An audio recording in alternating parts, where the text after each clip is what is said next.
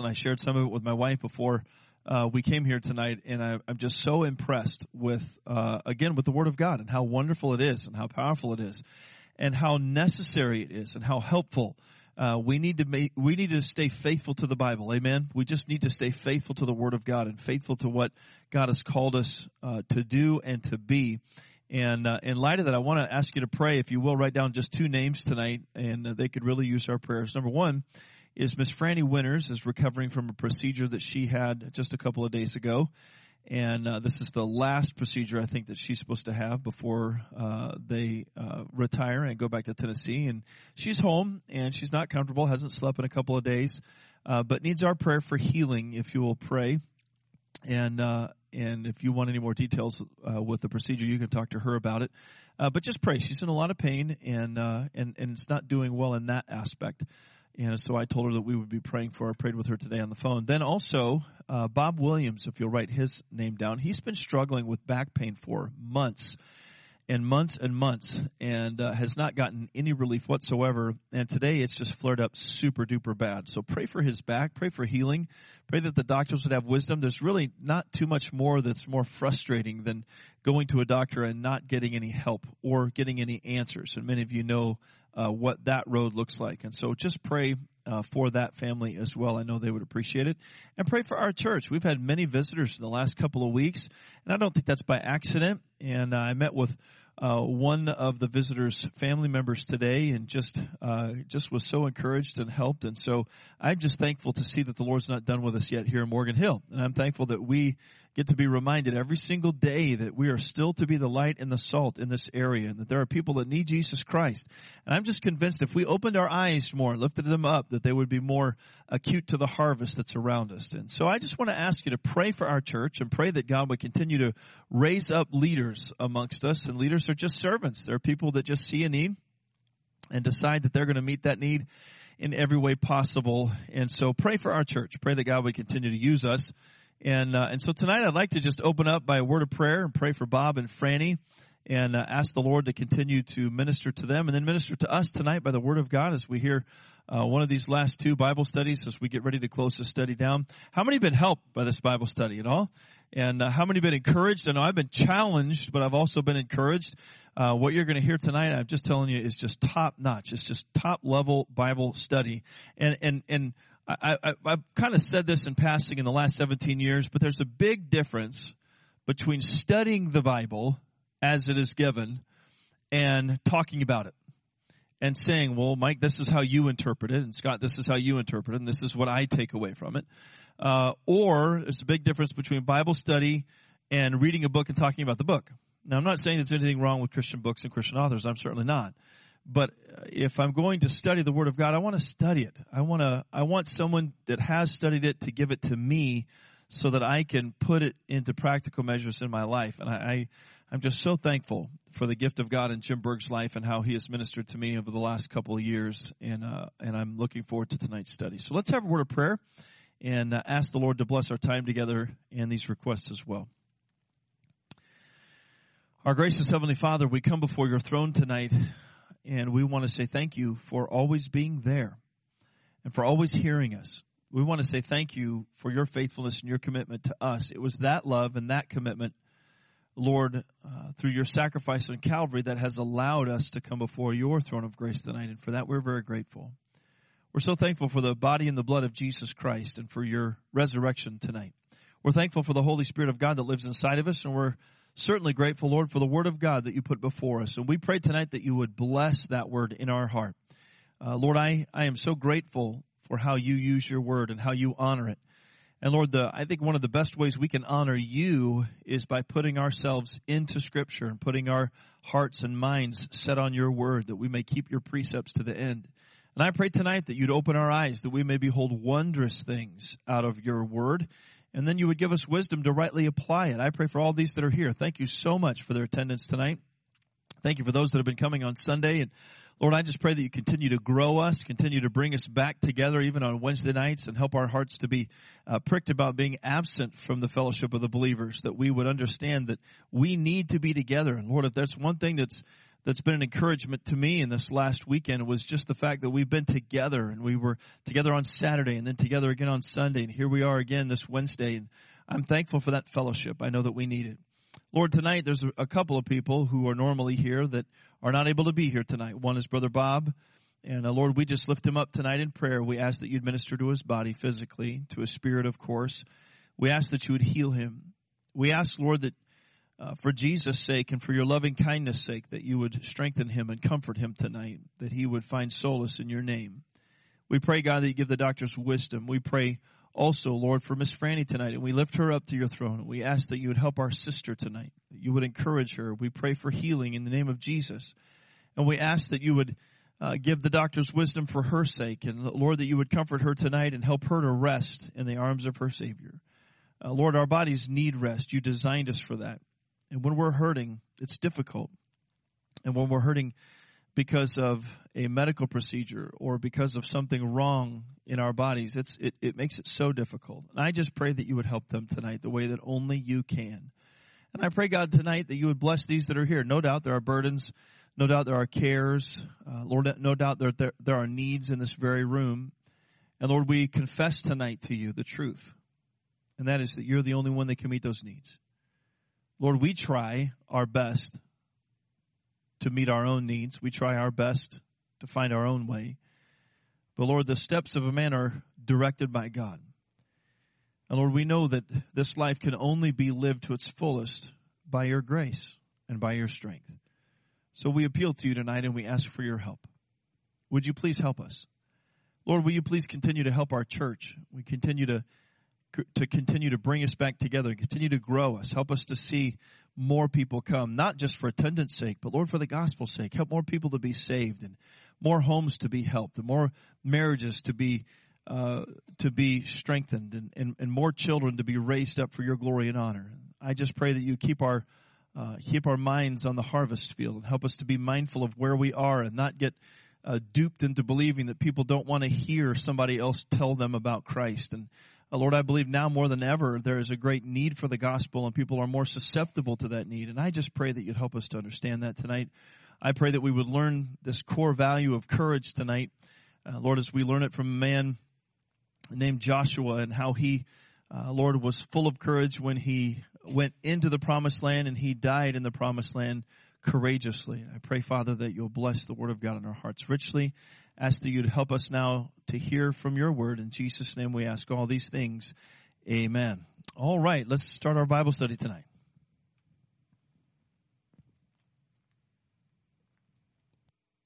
Well, we're coming into session 12 here, where we'll talk about the core value of courage for Christ.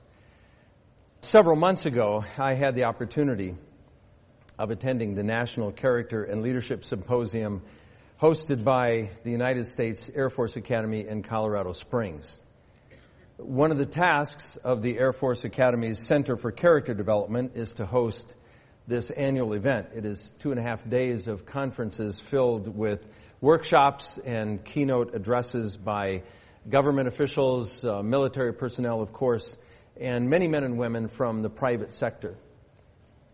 I was greatly encouraged by the level of commitment that I saw on the behalf of our men and women in uniform. I also learned much about how they approach the issues of leadership and courage and character. In fact, these words, along with commitment, were on the tongue of almost every workshop and keynote speaker. And I was impressed with the cadets that I had a chance to visit with, impressed by their commitment to become as strong of character individuals that they could possibly be. In Plato's Republic, which I certainly don't endorse his philosophy in it, but Plato speaks of men sitting in a cave, and they're strapped to their seats, and they cannot move left or right, and the only thing they can do is look at the back wall of the cave. And behind them is a very large campfire. And between their backs and the campfire, there are people who are going about various activities. And the only thing these people strapped on this into their seats can see is what's projected in the shadows up on the wall in front of them.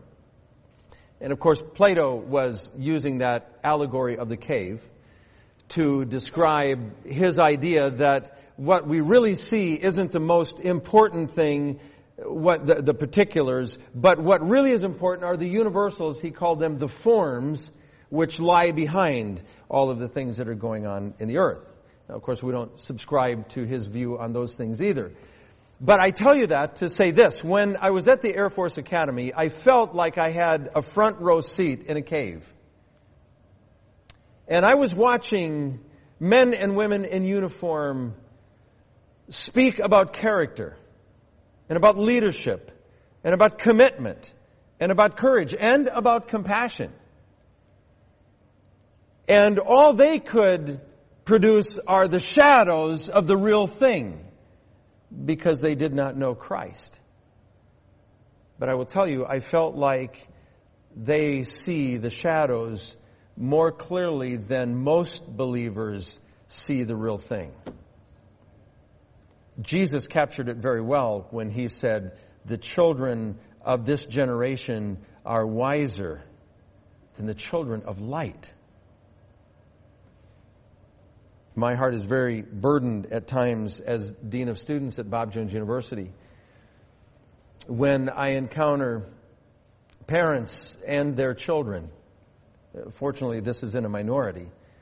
But parents and their children who want the product of a Christian education, but they reject the process of it. They don't like the accountability. They don't like feet held to the fire, and they don't like their children made responsible for what they do. The children reject the calls to self-control, and they bail out of hardship because they have no endurance. And that permissiveness of our culture has infected the church with the inevitable result of producing cowardly believers who are ruled by the fear of men and by their own lusts. Many families, and I would say the great majority of the families who send their children to Bob Jones University, understand that that child must learn discipline if God is going to use him. And they echo with Paul, what Paul said, that he must discipline his body and make it his slave so he can become useful to Christ. The men and women at the Air Force Academy understood courage. They understood how it is formed on a foundation of commitment, and how courage is forged on the anvil of adversity and pressure and testing.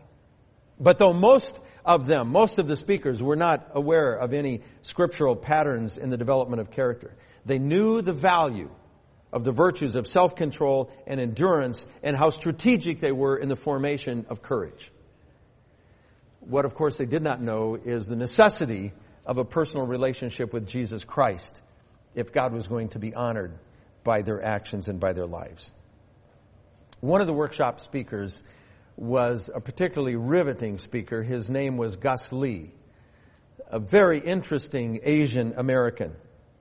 I want to read you a portion from the biographical sketch that was in the conference guide. It states this: he is a nationally recognized ethicist. That is his forte. He is a leadership expert, a business author and novelist.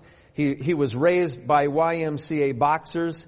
He has been a corporate VP, senior executive, lead trainer for California's prosecutors, senior deputy district attorney, ethics whistleblower, paratrooper, and drill sergeant.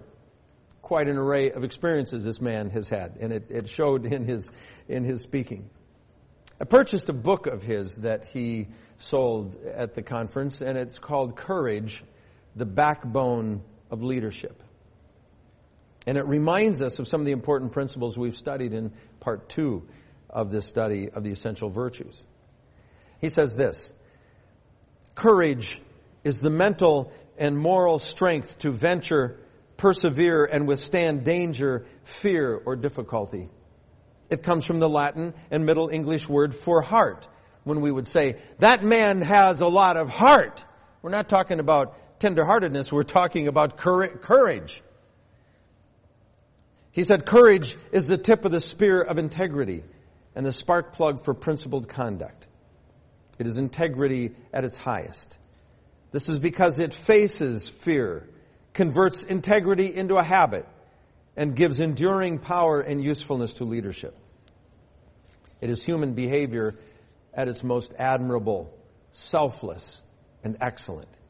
It is the stuff of epics, legends, and heroism. It is what we wish our children will possess and demonstrate. It is what we admire most in leaders, friends, and spouses. Courage begins by facing strong, negative, gut-wrenching feelings. It requires the direct and robust facing of fear. Facing fear then becomes the correcting of internal wrongs and confronting, addressing, and correcting external wrongs in others. The opposite of courage is indifference. Courage comes from commitment, care, and love, whereas allowing wrongs in others leads to others' mistreatment and suffering. That is why being courageous for rightness is superior to being a good person who keeps his nose clean. Courage is addressing wrongs in the face of fear, regardless of circumstances, of risks to self, or of potential practical gains. Courageous leadership is about utilizing our brains, character, and spirit to advocate principles regardless of the odds, heedless of fear, apart from collateral impact, and independent of personal career needs. He says the good person is just that, somebody who keeps his or her nose clean. But the person of character is a completely different cat. This person does the right thing not only for himself or herself, but for others, for the principle of the thing. In those brief comments, he captures many of the nuances of those second column virtues of self-control and endurance. And those three virtues together of self-control and endurance and godliness, which he does not, of course, talk about, together produce the definition that I've given you, or the summary that I've given you on your chart. And that is a brave-hearted disciple who advances Christ and his ways and opposes evil in himself and others, regardless of the risk to himself. As I said in an earlier session, courage for Christ is nothing more than grown-up commitment for Christ. If you really are committed to somebody, you are courageous in protecting them and in advancing what is important to them. Well, the world does a great job of destroying those essential virtues. And I want to take a moment again to look at our chart. And we're going to walk through different components of it. And I want to show you, again, how worldliness makes cowards of us all. Worldliness creates a culture of cowardice. Nobody speaks up. The right thing, according to the world, is for everybody to be tolerant and accept everything as if there were no right and wrong, virtually making cowards of everybody. And political correctness is a tool that is used to hammer that cowardice, hammer everybody into compliance, making a coward out of everybody. And worldliness lures the believer away from Christ-centeredness, which is the very foundation of commitment and courage. And worldliness has its own appeals and its own ideals, which, as we've said before, are the polar opposites of what it means to follow Christ. Worldliness, as we've said, produces disillusioned and discouraged and eventually disintegrating believers. It fills the mind with other things other than Christ. You know, it is very much, the lure of worldliness is very much like a man who is working at a job where he is allowing the seduction of a woman at that job to affect his life. and if he tolerates her advances and tolerates her appeals, what is going to happen to his commitment to his wife? It's going to disintegrate. They are mutually exclusive. And folks, if we tolerate the lures of the world, the lusts of our flesh, the lusts of the eyes for the possessions of the world and the things the world says are important, and the pride of life, the ambition of the world, and the arrogance of the world, and the self-centeredness of the world, it will lure us away from Christ.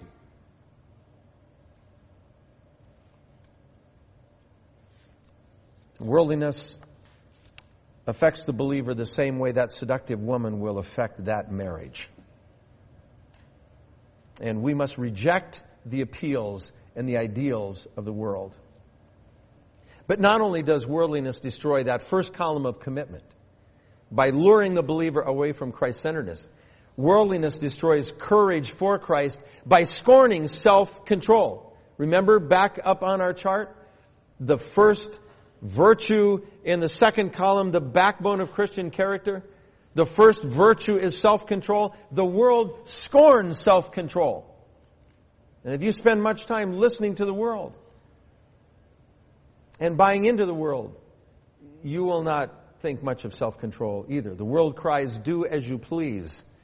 Don't let anyone tell you what to do. You're an adult. Be yourself. Resist authority. Question authority. Be your own person. Be anything you want to be. And the world undermines self-control primarily through its appeals of sensuality. Folks, indulgence in sexual activity of any kind outside of marriage, and Jesus said, even in your mind, stops self-control dead in its tracks and robs a man and woman of courage because they have no self-control. In fact, Proverbs puts it this way, that the wicked fleeth when no man pursueth. The wicked is on the run. He is a coward. He has the fear of man. But the righteous are bold as a lion. They have self-control. They've got their thoughts under control. Their priorities are under control. And they can be bold. Men and women who fill their minds with sensual entertainment and pursue its seductive fashions of the world today will remain cowards. A woman who dresses in a sexy fashion to attract men is destroying the character of the men around her by tempting them to lose control in their minds. And some girls think, well, I got to dress sexy to attract a man. The man you will get will be a great disappointment to you. Because he has no self-control, or he wouldn't go with you in the first place. He doesn't have self-control or godliness. And a woman who's dressing like that in shrink-wrapped manner to be sexy, to attract a man, and to feel good about herself in this culture is sabotaging her marriage. Because the man she will attract will have no character. Because he has to abort his commitment to Jesus Christ and to purity of his mind to even be around her. And in the same token, a man who's indulging in fantasies like that, or in pornography, or in sensual entertainment, whether it comes out of movies or the video games he plays, or the music that he listens to, or the sensual conversation that he has with other guys or other women, he will not become a man of integrity if he lives that way. He is not whole because he lacks self-control upon which courage and godly manhood rest. I mentioned this several times. You hear me talking a lot about worldliness in these sessions. It is the big problem of our day in the church. It didn't used to be a big problem in the church. It is in the church now. And it's the same problem that Peter is addressing in 2 Peter 1. And it is the same line of false teaching that has brought it into the church, that of libertine Christianity, of a wrong view of Christian liberty.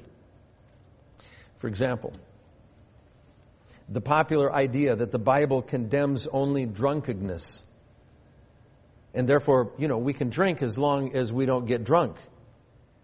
Ignores the major effect of today's undiluted and distilled alcohol, and that is that it destroys, sabotages self-control. The issue is not whether a believer can control his alcohol. The issue is that the alcohol does control him. Taken in whatever degree you take it. The proponents of social drinking among Christians have argued for the particulars of whether or not the Bible expressly forbids the use of alcohol. And they have ignored the Scripture's universal appeal to always have restraint. What is alcohol? It is a disinhibitor. The exact opposite of self-control. That is why even 1 and 2 beers affects reaction time in driving. Why? It hurts people's self-control. That's the universal issue that's at stake, whether the Bible completely forbids it or not. Christian liberty, as Paul taught it, does not give believers freedom to do anything they want as long as it's not forbidden in Scripture. That's the popular idea today. It gives them the freedom to reject anything that does not advance Christ and His ways, even if it is not forbidden in Scripture. That's Christian liberty. I can let that stuff go. I don't even need that. It will not even help me in my pursuit of Christ-likeness. It will sabotage my self-control. And the same call to abstinence, this self-control, applies to any verbal or physical activity between the sexes that tempts them sensually. The old taboos of no physical contact between the sexes and chaperoned activities of young people in mixed company were not exercises in legalism, nor are they outdated social constructs. Those are the wise application of biblical principles by courageous people who know there can be no compromise on God's command that we exercise self-control. The popular logic, born in the permissiveness of the 60s, states, well, if we don't give people the opportunity to make these decisions for themselves, they won't develop the ability to make choices. Never before in the history of civilization do we have more people making more choices for themselves, and we have never been in such a bad fix as we are. Listen, every time a person faces a limitation, physical limitation, financial limitation, a limitation imposed upon him by a policy at work or by our government, he has a choice. He's not robbed of choices. He always has choice. Is he going to obey it or not? Is he going to do what God called him to do? And do it in the manner which God called him to do it in, wholeheartedly and whatever? Or is he going to go by the lusts of his own flesh and do what he wants to do? It is not the absence of limitation and demands that builds character. It is the exercise of self-restraint in the presence of limitations and demands that builds character. If you go to the fitness center to work on core muscle groups, but don't ever move any weight, you won't develop anything. Your body is developed by working itself against resistance, limitations. That's how our character is developed too. And God places in our lives, in His providence, all kinds of workstations upon which we can practice. The rules of our parents, the rules of our school, of our government, the physical things He's put us in. One of the greatest problems today in even producing endurance is that there is unlimited credit in financial areas. There was a time, and I'm not talking about good old days now, but because I don't know if they were so good in a lot of ways, but when Patty and I first got married, I'm not sure credit cards had been invented. Maybe they had been, but we didn't have one. And I don't think overdraft protection had been invented. You had to live within your means. And if you didn't have the money, you didn't buy it. And you know what it did? You know what those limitations did? It created some self-control. It created some endurance while you learned to wait. You had to decide what was really important and what is not. We have a lights out time at the university. Students say, well, we just need more time. No, you don't need an overdraft of time. Learn to do what you need to do in the time that God has allotted for you. That will do more for your character than anything else. That's not a bad policy. As long as I'm around, we're going to have one. Because we care about the character issue and we care about the rest of young people. They need sleep. Say, well, the adult thing is just that is not the adult thing, to just do what I want. The adult thing is that you restrain yourself. I mean, the adult thing that's really supposed to be adult. Adult now means you can do anything you want in our culture. That is not God's view of maturity and adulthood. Adulthood means that you impose restraint on yourself and therefore nobody else needs to. This is the kind of thing the world is destroying courage by destroying self-control. Today there are Christians in Muslim prisons and some in communist prisons for the Lord's sake. Their character is not weakening in prison because of those limitations.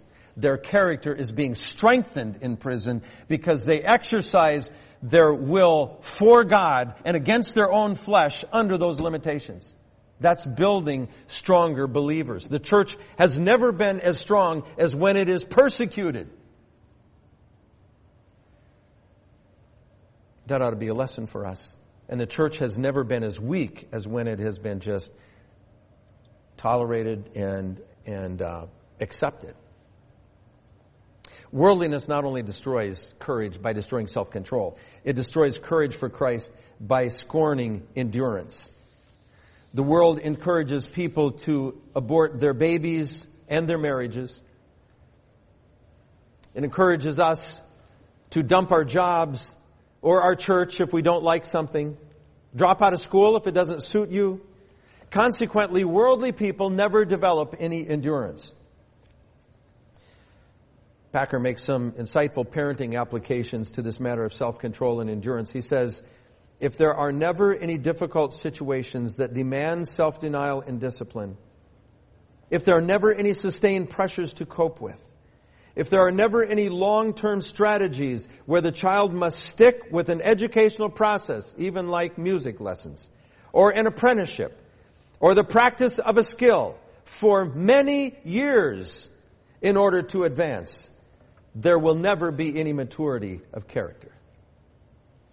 The children who, of course, want life to be easy and full of fun, as children always do, will remain spoiled all their lives because everything has been made too easy for them. Worldliness destroys courage, that center column, because it scorns endurance. You don't have to stay with anything. You don't like your job, find another one. You don't like your boss, find another boss. Don't like your spouse, find another spouse. Don't like your roommate, find another roommate. People are not taught to work through their problems and learn how to endure.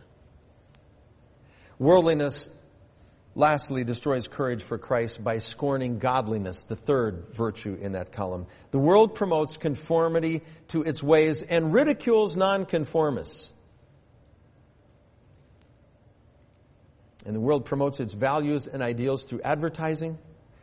I hope when you have to, watch a television commercial, I hope you sit there and think about what is being said in that commercial.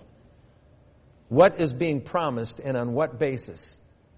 And what are they using to advertise it?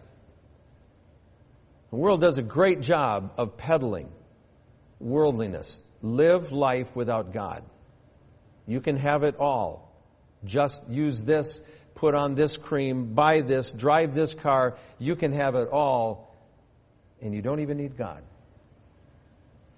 It promotes its values and ideals through advertising, through entertainment, through the secular news media, through public education, through unprincipled court rulings like Roe v. Wade,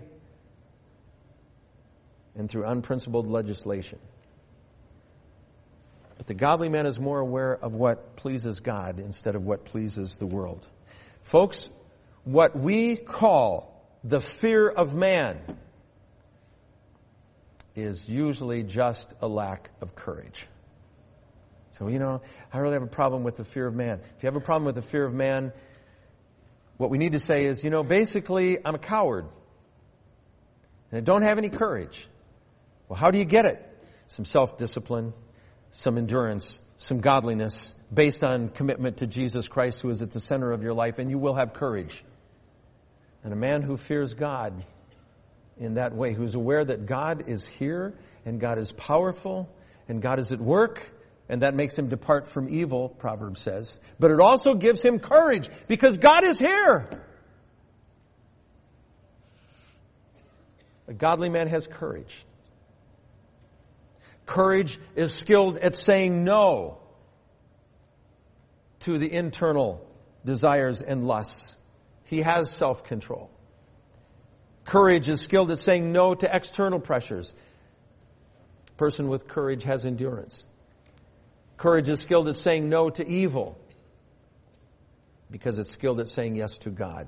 It has godliness. And folks, the consequences of societies and groups of people and families, the consequences of social groups without courage are staggering.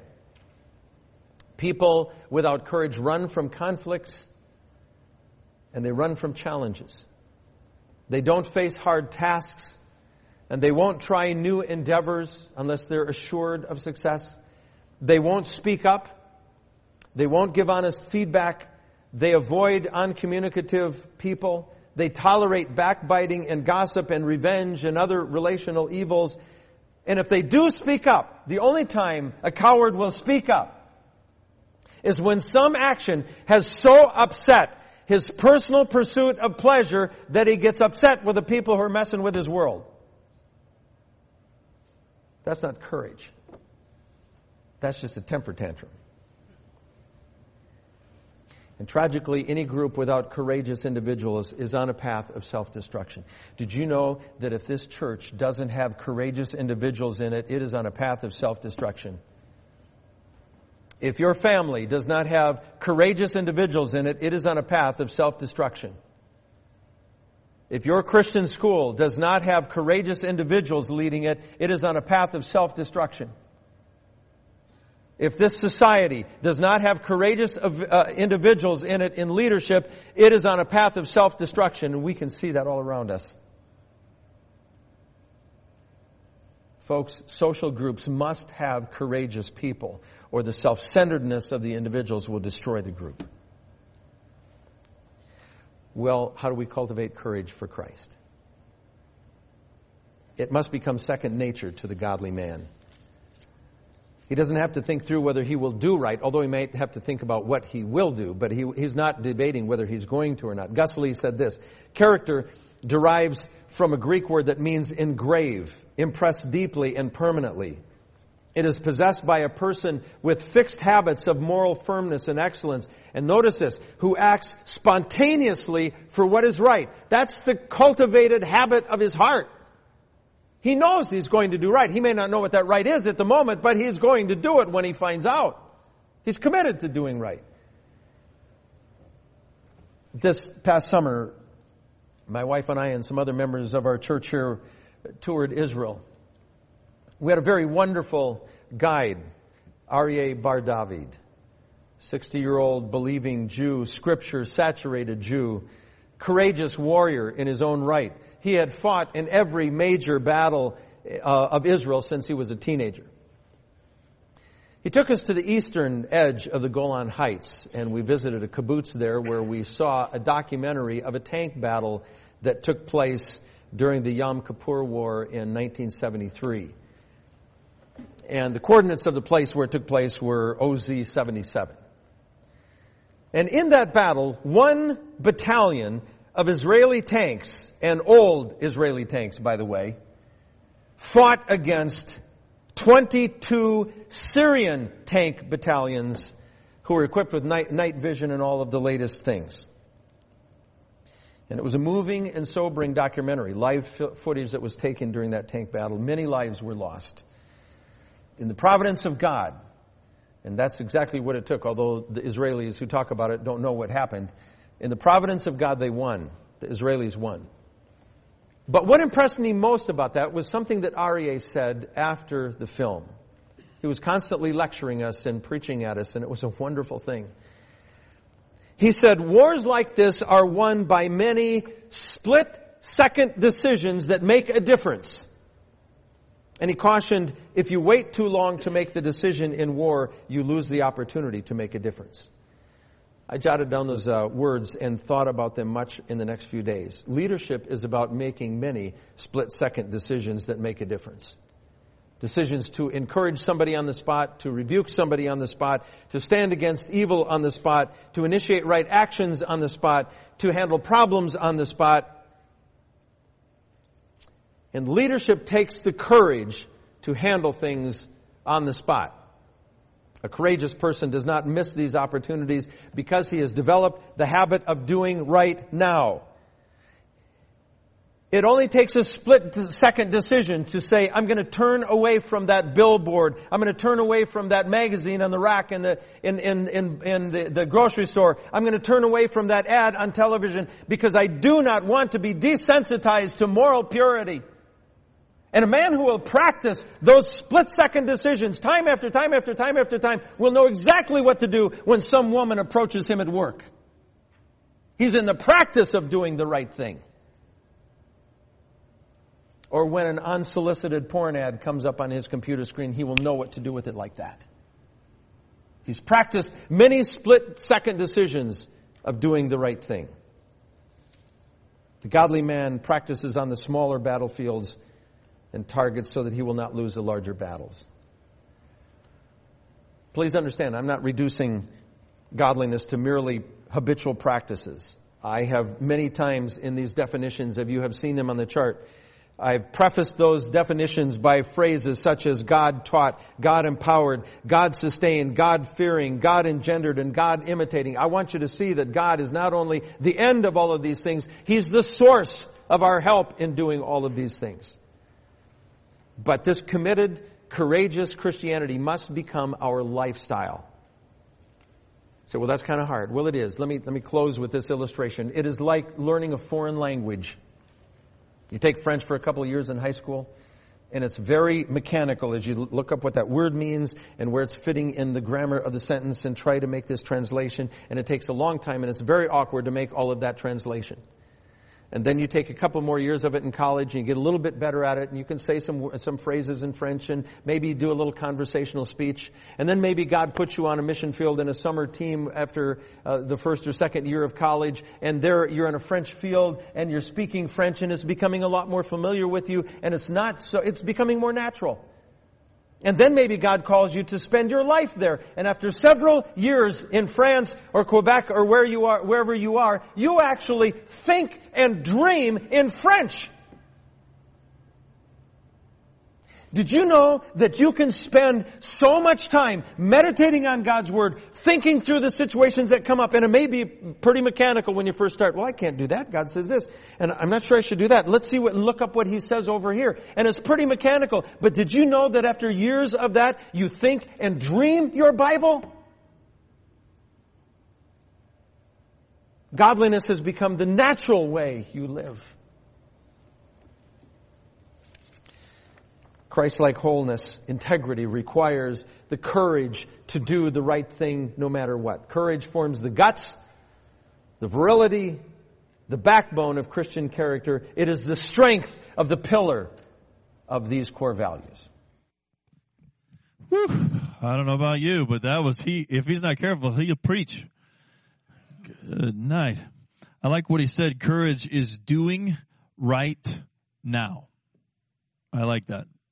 And I love the last illustration of being so trained or so practiced in the small arena that when you get to the battlefields, it's easy. You don't have to think about it. Police officers and military personnel who practice and they drill and they drill and they drill and they drill and they drill. Well, why do police officers do so much training? Why do they just train and train and train? Because when they get to a call, their training kicks in and they don't have to think about what they're going to do physically. It's automatically ingrained in them. My nephew was here over the weekend, who's a police officer in one of the cities just outside of Austin. And he was the one that we prayed for last year, was shot in the head. And he answered a call for domestic violence. And Brother Scott, as you know, those are going to be some of the worst ones because they're so passion-driven and anger-driven. And it went south. The individual started firing on officers. And in his exit interview, I was talking about Scott this a couple of days ago. In his exit interview, in his debriefing, they said to him, Chris, at any time when you were engaged by the suspect, did you return fire while you were hit or before you were hit? And he said no. He said he never returned fire. He was just hit right on the top of his head. They showed us the scar, actually, where it just ricocheted right off the top of his head. He said if he was a quarter inch taller, he'd be a dead man. And he said, no, I never did. They watched the video, and he fired his weapon a lot.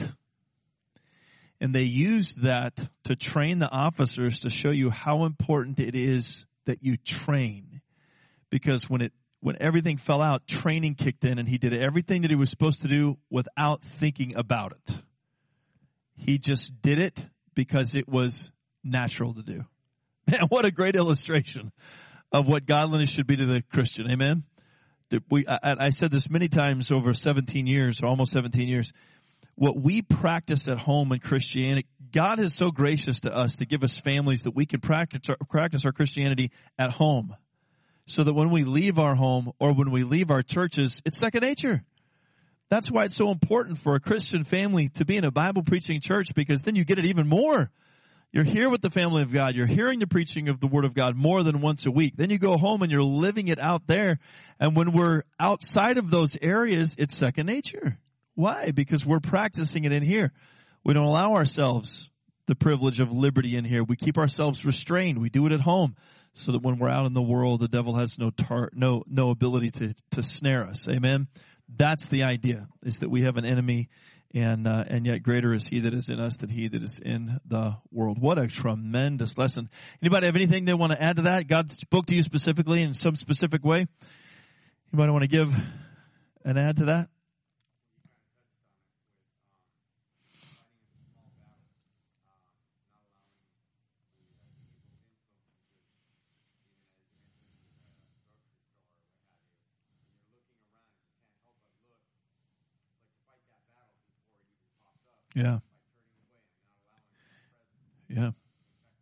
Yeah.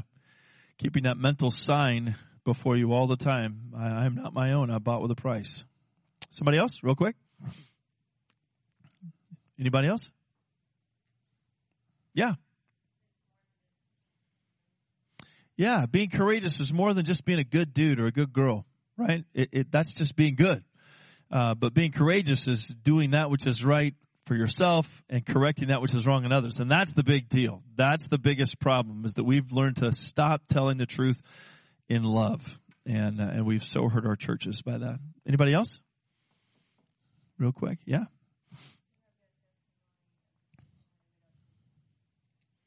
Yeah. Somebody else? All right. Good study. Let's have a word of prayer, and then we will dismiss. Brother King, you want to close us in a word of prayer? Thank you, sir.